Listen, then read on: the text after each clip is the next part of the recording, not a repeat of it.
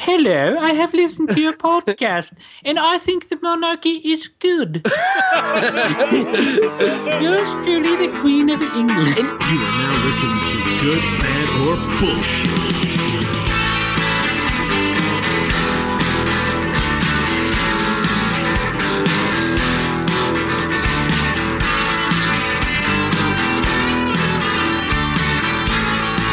Hello and welcome to the Good, Bad, or Bullshit podcast. Unrehearsed, randomized reviews without the bull. Joining me today, as always, is my good friend, Michael Hodgins. Michael, hello. Hello. And also joining us is Crofton Steers.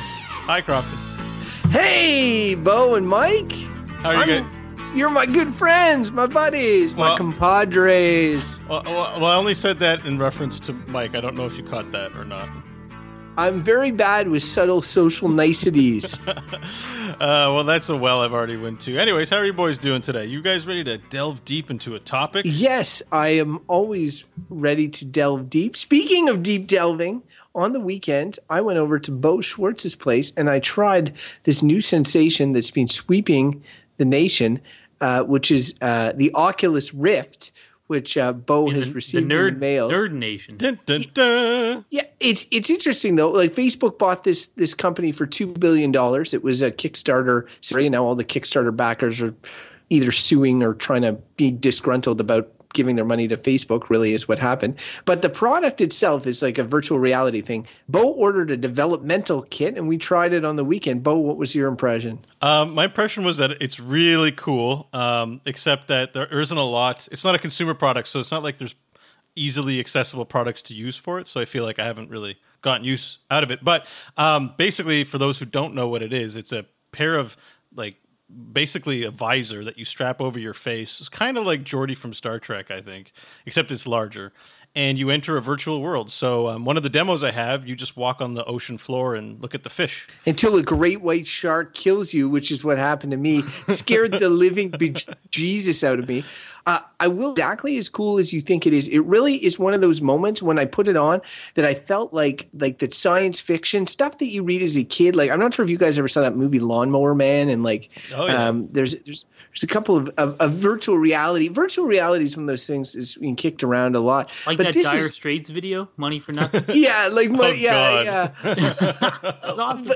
But it is really cool, and I'm keen on seeing. It's still in early development, and Bo has sort of an unfinished version or whatever, the latest version. But you put it on, and one of the things was a roller coaster, and one was like one of those pirate ship rides that you do, and you can see like it does head tracking, so you can look behind you, you can look left, right. It's crazy. It's like you're there. And honestly, I was just sitting on a chair in Bo's apartment. The future is now. VR, that should be a topic. Virtual reality. We should put that in the funny. hopper. I already want to argue about this because I'm like, yeah, you just said it. He's sitting on a chair. I'm like, all we need is to get ourselves more detached from reality. That's a good thing for the world. Yeah, spoken like someone who's not tried it. Honestly, it's pretty awesome. I'm sure it's pretty fun. I saw someone posted something that someone had done with Oculus Rift where there's like this kind of like chair you sit in. I guess it's like a flight simulator. So like as if you're a Superman. So you lie in this kind of chair on your belly that has, and I guess it moves around a bit. And I'm like, that would be pretty fun. Like I could see making like an arcade experience much cooler. If you could wow, I feel like I'm flying like Superman. That'd be pretty amazing. Yeah, like we talked about that on the superhero episode, that your number one chosen power would be to fly. Well, I mean, that's the closest you could come so far to flying without... Well, or getting your pilot's license. But I mean, flying without a vehicle, like actual superhuman skydiving flying. Then would be the closest. Yeah, I guess so. Yeah. But like my only point is there are things you can do in the real world as well. Yes. That sensation. But sit on your chair with computer screens. No. It's different than sitting in your chair with a computer screen because it really tricks your brain into. They have pretty much perfected, and they've got to tweak it a bit, but they've perfected the visual part of VR. So that when I look left, when I look right, when I look behind me, it is like it is there. It's like I'm in this virtual world or whatever. What they don't have is the rest, right? So the first thing you do is you look down at your hands and you expect them not to be there, but you expect them to be there, but of course they're not, because it's only an eye thing. It's not for the rest of your body. But once they work out other things, like it'll be like the example you gave, Mike, it will be crazy. And I do think about like social experiments that they can do with it too. And I'm not saying this is a great thing, but like one of the demos is this movie theater. It plays a video from your computer on a movie theater screen, and it's like you're in the movie theater. And it seems like sort of rinky dink in the sense, like, why don't you just go to a movie theater? And of course that makes the most sense. But like, it made me think, like, if they got to the point where they could replicate people in the environment, you could go see a movie with somebody like living in New Zealand through this VR thing or whatever, or you could go to a cop that's sitting on the other side of the world, and it's not like Skype chat like we're doing now. It's anyway. They have it looks cool. The promise is there. The Oculus developers have VR meetings where you don a headset and you have an avatar. I haven't tried it. I just saw an article about it where they actually meet in virtual space, and everyone's wearing a headset and I think has a camera tracked to them and whatever. So they're all around the world, but they're meeting in this cyber meeting room with their headsets on, and they can look around and see people. I don't know how good it is, but they're going that direction. Anyway, I'm sold. Having tried it just for 10 minutes, I'm sold. I like how one of the first things they've done with it is replicate one of the most boring things in life, a meeting. They're like, yes, virtual reality meeting. Virtual meeting. Yeah, no, that's what's interesting about the boring stuff. Actually, the first thing when you start the Oculus Rift is there's a desk there, and like it's got paperweights and it's got a deck of cards on it, and you're like, wow, and you're looking down on it because it's like virtual space. You're like, check out this amazing desk, and then and then you take off the VR headset and look at the real desk sitting in front of you, and you're like, I saw a desk like this right in the virtual world. I just can just imagine all these dumb. There's going to be video games like for kids, and it's like cleaning your room video game, and these kids are like, oh yes, video game, cleaning the room, but they won't clean the real room. Yeah, Mom, I just cleaned my virtual room. I don't want to clean this room. So as you bring children into the world, these will be the kind of things that you'll have divisive conversations with your children about, because you guys grew up with like console gaming as a thing, as a part of life, but now your kids are going to be like, oh, Dad, I want to be in the VR more. I don't want to be part of real life. And you'd be like, son or daughter, you need to get out and enjoy the sun. And you'll have these kind of struggles because they'll just want to. Yeah, I'm sure it'll, especially because I'm a big anti-technology for kids, at least to a certain age. Billy's family has a VR machine. Why can't we have one? I'm going to be the lame. I hate you. You're the worst. Looking forward to those days. Hey, this has been interesting, but should we get into topics? We're running pretty long here. Didn't we just do one? Well, almost. Yep. All right, it's topic time, boys. Hold your pants. All right, let's get it going.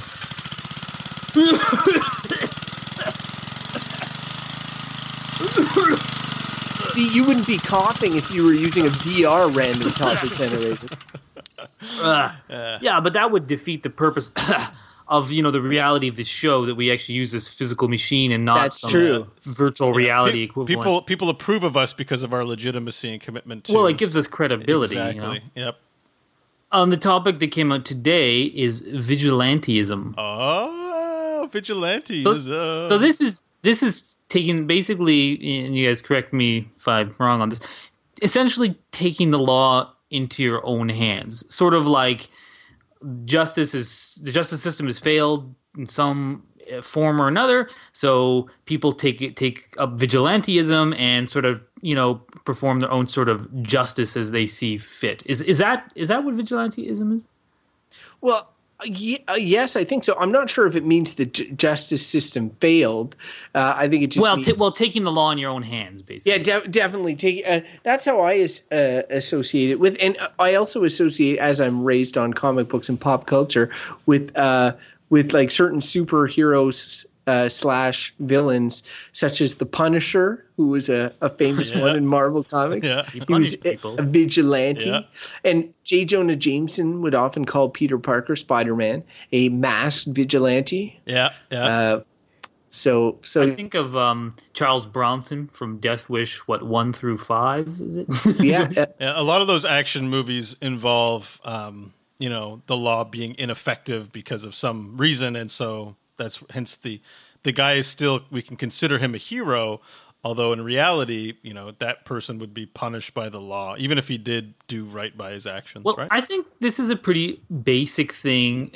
Base, I mean, in that it tweaks on like emotional responses that I think we can all relate to, like, which is feelings of being wronged and wanting revenge. So if you just lay out a simple story like man's, I don't know, I'm just gonna make something up, daughter gets raped or something, and then the boy goes up and somehow gets off on a technicality and is free, and then the father is like, I'm gonna give this guy a beat down, and then you're like, yeah, I give that guy his just dessert, or something like that. It's this visceral kind of revenge or vengeance thing that I think that most human beings have somewhere in the back of their brains. Yeah, that's like a classic 80 movies plot right there.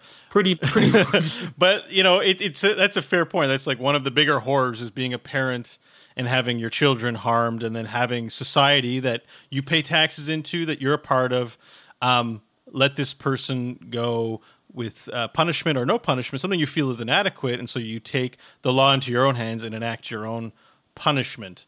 And that's something that people can like relate to, right? That's not that's a very difficult thing to suppress. Are we talking like, because the thing is that there's all these and for lack of a better term, romantic notions around vigilantism, like you see in the movies and the comic books. This guy. But is vigilantism, would that apply to the guy during the Dark Knight Rises who went into the movie theater and shot up the movie theater, or somebody who goes into like the Columbine shootings where somebody feels wronged at school, the girls reject him, and then he comes in and he shoots up the school? Is that vigilantism? No, I don't think so. I think vigilantism is response to something that is like, it's not like I'm angry and I dislike a bunch of stuff, so I'm going to go on a killing rampage. I think that's different than because I think if you think of something like Columbine, I don't think you can say there's somehow justice there. You know what I mean? It just sounds like violence. If they think they've been wronged, like say they think, because most of these people who go on these shootings think they've been wronged. In some I know way.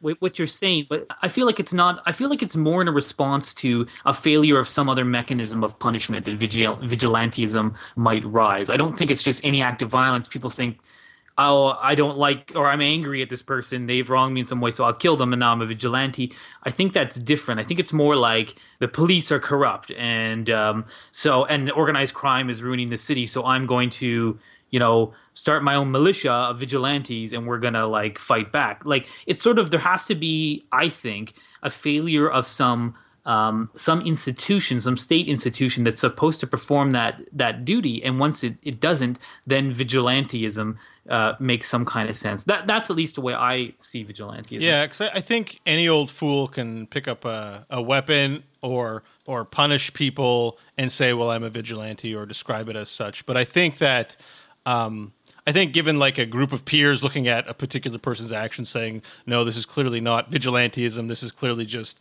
murder and some sort of convenient excuse to allow the behavior. But when we talk about actual groups of individuals who might go out and say the law is ineffective or doesn't serve our community or whatever, and so without being ratified by the authority of government, essentially, you go out and dish out punishments for violations of some sort of self-made code. Mike, I'm actually curious in your thoughts on this, because I think vigilantism sounds like a very cage situation. Like if you're under an oppressive state or regime or whatever, and then you presented the situation to somebody, they might say, well, that makes sense. Vigilantism in this particular situation makes sense. But then in other situations might not make sense. And I know you, Mike, are somebody who've lamented sort of the police and that sort of thing in the past, or the structure, sort of regimented structure of at least Western society. I'm just wondering if do you think vigilantism is something that is okay to do, or do you think I don't. Like, my issues of the kind of the way our society is structured, or more ones where I think the way to change those types of issues is through something, and has happened in the past, through sort of revolutionary actions of various sorts, whether they be peaceful or otherwise. But that's not the same as vigilantism. I think vigilantism by nature is small. This is just my sort of interpretation of it. In that it's like there's some specific crime or something, and someone's taking justice into their own hands. The reason I don't think it works because everyone has a different idea of what justice might be, right? So in most Western countries, or most countries in the world, capital punishment, say killing people when they've murdered someone, we no longer do. We've decided as a society that's sort of, the state's not going to practice this. But an individual in one of those countries might be like, especially if, say, you're related to a murder victim, justice for you might be, well, that person killed my brother or something. They need to die. That's justice. And then if I go and act on that, then I become a vigilante. I think it's problematic because it leads to chains of violence and doesn't actually sort of solve problems. And though the legal system is often a big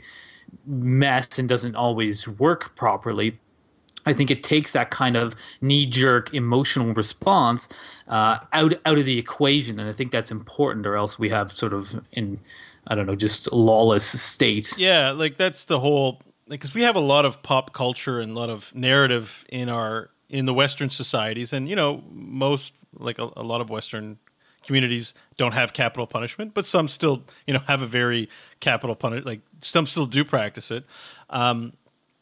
Like this idea that the law is made up by a group of people, and that maybe in extreme cases we talk about murder or rape, but there is a certain sense that many people feel that the law doesn't respond to their needs or doesn't protect them in the way that it's supposed to. And so is there a point, I guess, where it goes beyond being a knee-jerk reaction and identifying the ineffectiveness of the law? Like right now, I think the biggest complaint is just like how bureaucratic and how high the bar is for needing evidence, for example. Like if something happened, but you've got to convince a jury of your peers and there's just insufficient evidence to do so, that has to be extremely frustrating to be a part of that system where, let's just say in my imaginary example, for sure, but the person doesn't get the punishment according to law, not according to your own precepts, because of technicalities based on requirements for evidence, things like that. Like, is there a line there where you're like, this isn't any good anymore? Those are always the situations where it makes you be like, oh, you want justice, right? But that kind of thing, that due process, what do they call it? Habeas corpus, I think.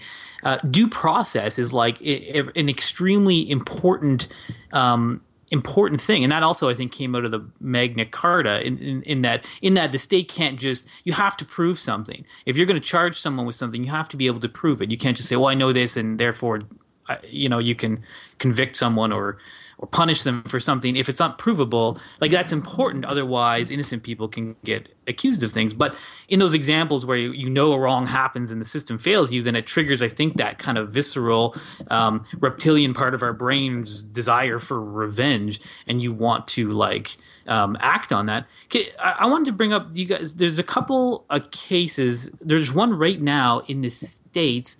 I don't know the details, but I talked about, there was just a riot happened about some police officer shot some teenager who was unarmed.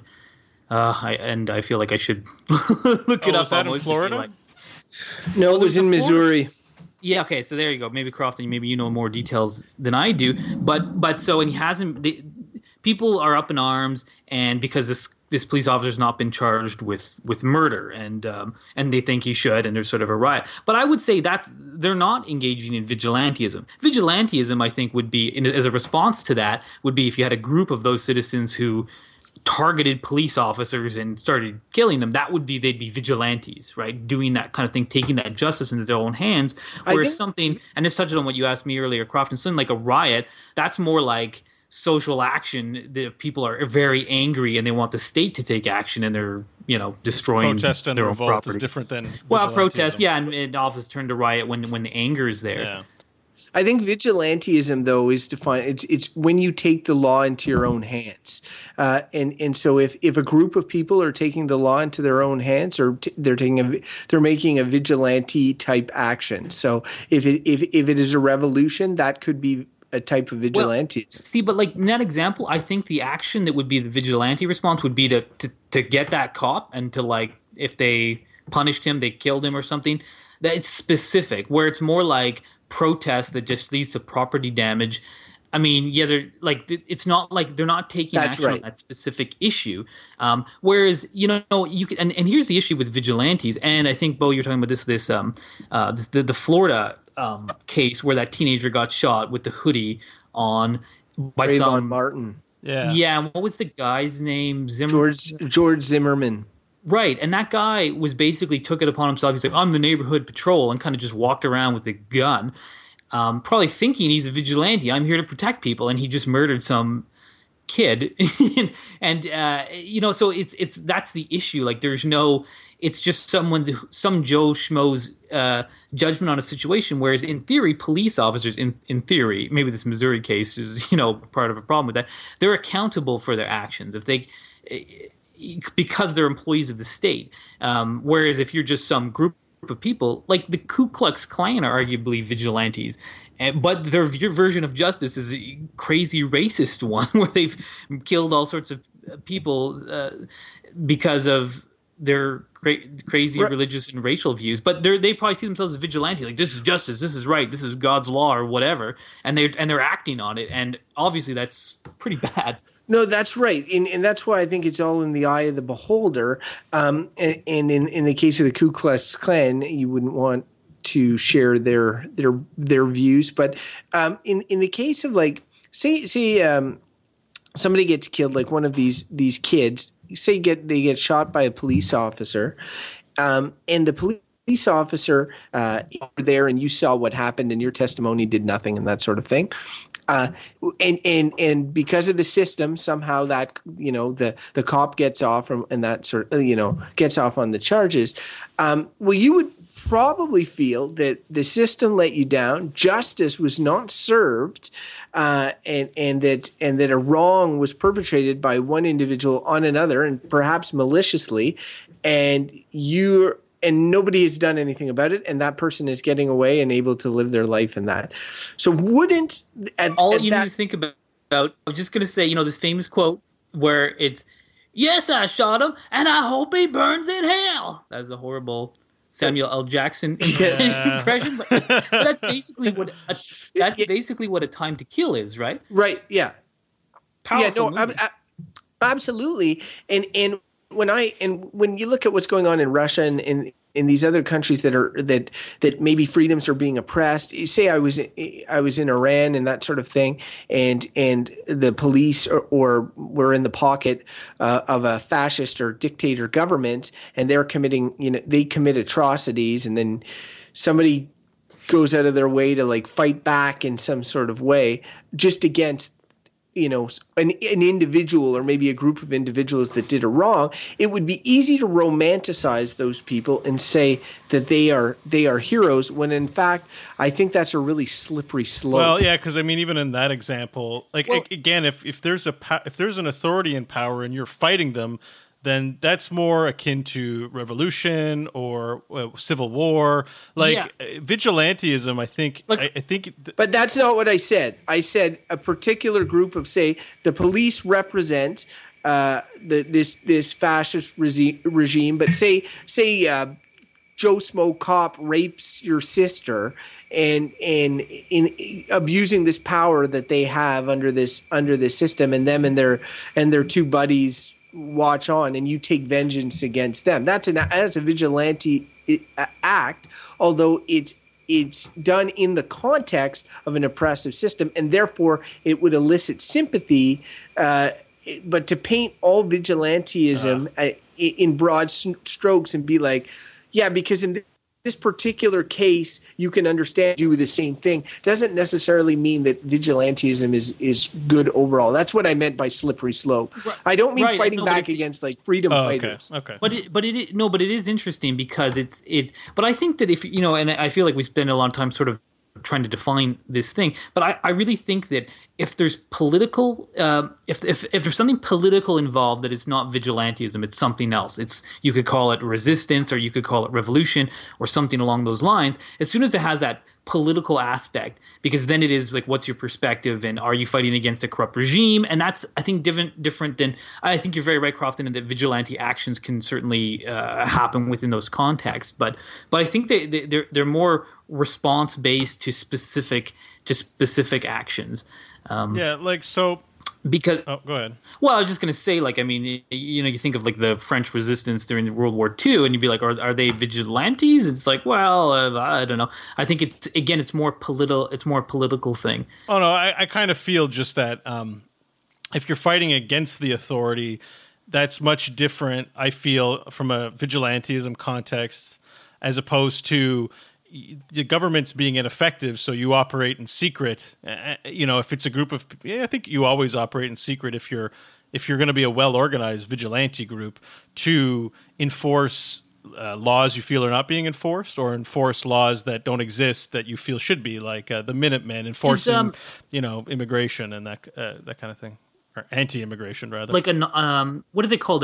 Anonymous? The hackers? Is it Anonymous? Yeah, that's the notorious hacker group of late. Yeah. Yeah, and I think they often see themselves as sort of that might be a good example of a contemporary one that doesn't involve murdering people.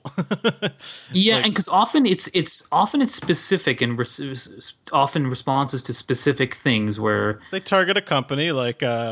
And I don't have any of the examples right off the top of my head, but they might say, oh, this company's doing this bad thing, so what we're going to do is shut down their website and hamper their operations, or do something to disrupt them and cause them harm. I'd like to like scale this down a little bit in that, say, let's give that, that context, even like, the one Crofton basically described, like A Time to Kill. So it's sort of like, your daughter's raped, and was she murdered? I can't remember. Anyways, or left for dead.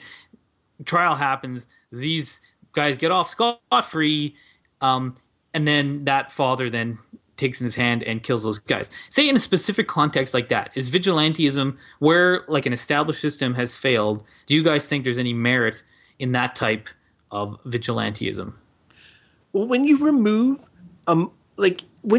emotion from it and you just look at cold, hard facts, you could see where the slippery slope lies. Like if this guy is able to do this because, he feels there's a wrong, but it wasn't given any sort of power through any organization or legislative means, then it becomes a slippery slope, because then anybody could do really anything, and if it's deemed as just somehow, maybe through a court process after the fact, then it's okay. Because I identify with the situation that from A Time to Kill, and when you see it, you're like, yeah, no, this guy, it was racially motivated. What happened to his daughter?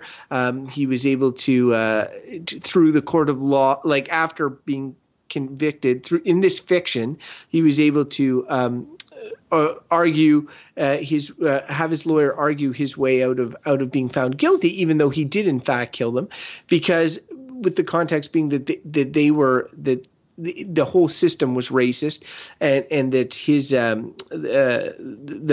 killers were let off because of the whole sort of white supremacy that plagued the South at that time. I feel personally that I can identify with it, but at the same time, I can't endorse it, because even though I picture the situation, I picture myself in it, I feel like it's too much of a slippery slope, giving this power to one person and not everybody, it's very dangerous. Yeah, because there really is the two kinds. There's the emotionally, because I feel like I'm ready to hurt someone in the context of, something bad happens to me. God, and I shouldn't record this because if anything does happen, it'll help solidify my guilt. but Reserved for posterity. Yes, but I feel like if something really bad happened, I would be capable and would be finding the right set of circumstances on an emotional level. I could be compromised, and I could engage in taking the law into my own hands and enacting violence. I hope that day never comes, and it probably won't. But so it's funny. I feel sympathetic. I just want to finish. I feel sympathetic to that sort of plight. But when I look at somebody taking a more rational, not a personally emotionally charged point of view on something, say like, we're going to go and find, you know what? The government's not doing enough to hunt down terrorists. I'm going to go hunt them down. Me and my friends were some red-blooded Canadians, and we're going to go find terrorists and we're going to go put them down. That's bad. That for sure, that's bad, because then every old Tom, Dick, and Jerry starts a group, and it's a big threat to public safety overall, because who knows what the hell it creates a lack of fair. There are definite problems there, and I don't endorse that. I was just going to say, when you were talking about that, I remember when I was a kid, I don't know how old I was, but I feel young enough. I remember my dad trying to explain to my brother and I about like how if people shouldn't touch you in your private area, which was good to be aware of as a little kid. And I remember him saying, if anyone ever touches you, I'll kill them. Yeah, my dad's quite rash. Yeah. He's quite rash, and I bet he would have. And I'm kind of like, well, sure. I'm glad. Yeah. I'm glad I didn't have to go through anything like that, because he is that type of rash individual who would say our justice system's not going to give me the justice that I see as satisfactory, so I will go take it in my own hands. And it's just. I mean, I agree with Crofton in that it's and I think I said this at the start, in that I think most people can relate to it in that it's when it is emotional. Like you can see it, you've been wronged and the system's failed you. Oh, you want that justice. It just feels wrong to not have it. But as a kind of mode of practice, if it could exist in our society, we kind of have to condemn it, or else the law and order that kind of gives us the peace that we enjoy in this country would break down pretty quick when everyone's sort of saying like, well, I don't agree with that law. I think this should have happened. To hell with it. I'll go kill this guy or smash his car or whatever. The one issue with that is, I think if you get to a point where people are committing crimes and the punishments are laughable, then it sends a message of permissiveness to those who might deign to, try to commit crimes or to do things. Like there's, as much as there's like a gut satisfaction, there's also like, there's this aspect to me that's like, it's the mutually assured destruction button. It's like, okay, hurt people I love and you'll be hurt. And then, it sends a mess. Like there's the bigger game of, it's a deterrent if you feel like you're going to commit a crime to somebody, but that you will see consequences. But when you feel that there will be no consequences, then, you're more likely to try these things. And so there's a part of you, and that's still emotionally charged, but there's a part of me that feels that way about this, where it's like, the reason for justice is so that we can all get along and live peacefully. And if you're going to break that peace, then, I should break a piece over your head. To round the corner just before verdicts, and get back to what we were beginning about popular culture, because there's so many vigilantes in popular culture, some more extreme than the others. Pretty much every superhero you can think of is in some way a vigilante, and it's just interesting to me, really, that in everyday life there aren't that many high-profile vigilantes that you can see that say sort of escape the law or what have you. You don't see news stories about some guy running around in a leather outfit with a bulletproof vest taking names or whatever. Jodie Foster did a movie recently, I think, where she's a vigilante or what. Maybe there are some people like that. Like you hear about, there's guys like Dog the Bounty Hunter that are kind of like, that are bounty hunters, but they generally operate within an organized structure and capture criminals in a sort of system they have in the States. But you don't really see vigilantism too much, at least not high profile ones. No. Well, or if you do, it often is. It's like the Ku Klux Klan, where you're like, they're crazy, or it's not good. Like I would say, this case in New Brunswick where this guy shot 3 police officers. I bet you that guy sees himself as a vigilante. He had this kind of like Rambo kind of aura about him. He was trying to like, he's kind of this counterculture. The way he saw the world was so extreme that he had to take, justice into his own hands. But it just doesn't work. Like, are we ready? What do you guys? Yeah, think I think about we're ready to roll into verdicts. So I'm just going to go off ahead and say vigilantism is bad, and I think it's. I mean, I think we've been through it enough already in our discussion. In that, just in terms of living in a society, we need the rule of law to kind of maintain order. Even when on those rare occasions where it fails us, it's still important, or else we just have a lawless society, and that's really worse for all of us. And I do think that though it always is appealing because it tweaks those emotional parts of us that want that. And I think that a lot of the conservative right in most political systems sort of play on that in their sort of crime and punishment sort of agendas, because it is an emotional issue. We want to see justice and that sort of thing. But I think most of these problems, if you want to solve them, it's not by going and getting revenge on someone. It's trying to figure out what the base reasons are we have these types of crimes and this sort of thing. That's my view. As we all know, I'm a big socialist, and I think it's more like, systemic problems rather than specific cases. But anyways, vigilantism, you got to keep that in check. It's a bad thing for society. I'm going to go right up with my verdict, and then I'll explain it a little bit. So I think vigilantism is bad. And when I say it's bad, I mean it's bad in the way that smoking is bad. So in the way that, like, there's people that smoke that know that smoking is bad. They'll tell you that smoking is bad, but they still smoke. I'm saying vigilantism is bad, but I think that under the right circumstances, I could understand it and perhaps even participate in it. And I think everybody sort of feels that way as well. And that's why I don't think it'll ever go away. But I do think, as we kind of touched on throughout this, that it is a slippery slope, and that if you give somebody permissions to take the law into their own hands, well, then where does that end? You give everybody that permission.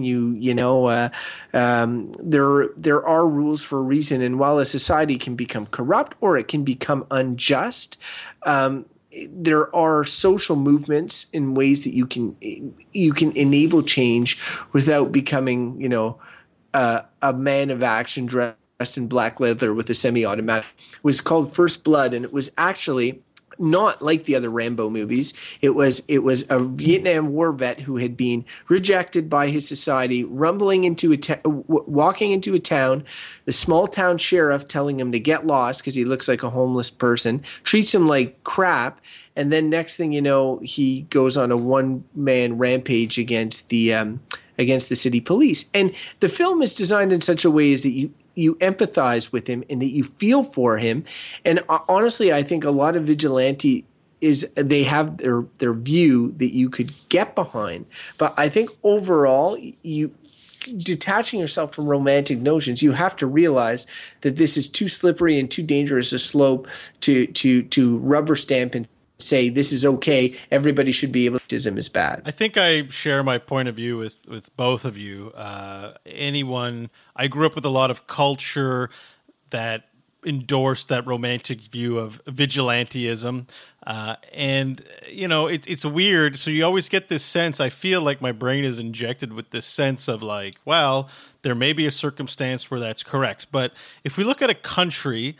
And a lot of us just get born into countries, and so we take it for granted. But if you think of it as like a membership to a club that you voluntarily signed up for, and those terms and conditions are that we're going to, as a group, decide on how to basically limit people's freedoms when they behave in ways that we disapprove of. If we're all going to buy into that, then one of the silliest things to do is to take the law into your own hands, because you're paying taxes for it. You should participate in the group. That being said, I think people become disenfranchised in Western states at the very least. They take for granted certain things, and a lot of it's based on hate, or a lot of it's based on irrational fear, and we don't really have a real romantic superhero who there's never anyone in the news where you're like, oh yeah, I'm glad he did that thing.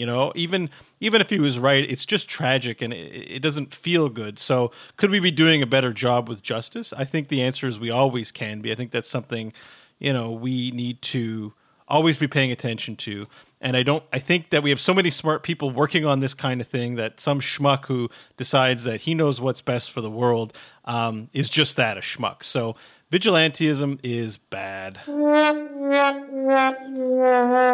That being said, I'm iffy on the whole emotionally charged vigilantism, but I think that's more revenge and not really vigilantism because it's to me. I think vigilante. Yeah, just to. It is.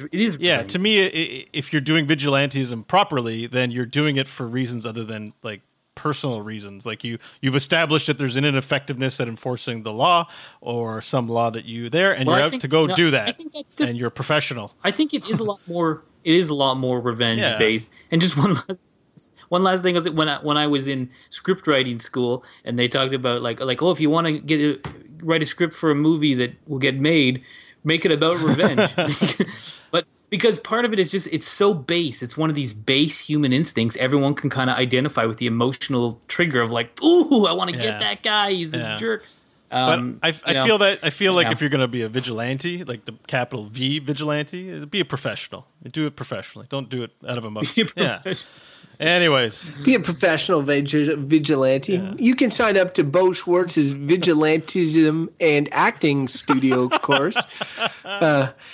You will learn how to deliver a proper revenge monologue. And other tools of the trade. And how to clean an M16. Please, scumbag. I am an actor seeking revenge. Actually, I like this idea. Feel my justice. All right, so if you want to seek revenge on the fields of justice or just want to comment on the show, you can do so by writing into us at goodbadbull@gmail.com. You can visit our website if you want to find out more about the show, goodbadbull.com. There you can subscribe to iTunes, Stitcher, and we have an RSS feed for you RSS feed people out there. If you visit iTunes or Stitcher, leave us a review on the site to let us know what you think about the show. We always love getting those, finally. You can follow us on Twitter at goodbadbull and like us on Facebook. You can find the link on our site. Again, it's goodbadbull. All right, so I think our show is coming to a conclusion, friends. Michael, if our listeners want to find out more about you or just find you, where can they do that? Well, they can follow me at ML Hodgins. I actually even made a tweet the other day. You made a tweet? It's like first one in a few. I made one tweet. You made a tweet. You just tweet. You don't make them. No, I made it with my phone. I may even make another one in the next month. And Crofton, if our listeners want to find out more about what you make, where can they find it, about that stuff? They can follow me, the original Twitter vigilante at Crofton Steers on Twitter. Okay. You can find me at Bo Schwartz. All right, guys. I think that'll pretty much wrap up the show. I wanted to ask you guys what your favorite vigilante story was. I think, Crofton, you kind of already talked about that a little bit, but I go with mine and say Commando, where the guy's really? kidnapped, daughter gets kidnapped, and so he breaks into a gun department store and then blows up an island. Commando. Also, what was with the theme music in that? It was all like steel drum bass. It was really weird. I think Time to Kill for sure. I've seen that movie a million times because it's always on TV, but it's so like it feels so good, that movie, where you're like, and just when he is like, yes, I killed him and I hope he burned in hell, and you're like, yes, it's satisfying. Yeah. No, it's funny. If you include superheroes, it's tough because there's a lot of superhero stuff that I like. Every Batman movie. Okay. But yeah, no, every Batman, because Batman is the ultimate vigilante. But yeah, no, I think what I liked about the First Blood movie that I mentioned earlier was just sort of like compared to the bombast of later Rambo films, it really provided kind of a nuanced view of post. It's a good movie. PSD, yeah, no, for sure, and it makes you it makes you question things. And as well as gives you that same feeling that you have for for Samuel L. Jackson in A Time to Kill, except you question to yourself, is this a right feeling that I should have? Whereas in A Time to Kill, I was like, yeah, it's a right feeling. Screw those guys, you know? But yeah, right.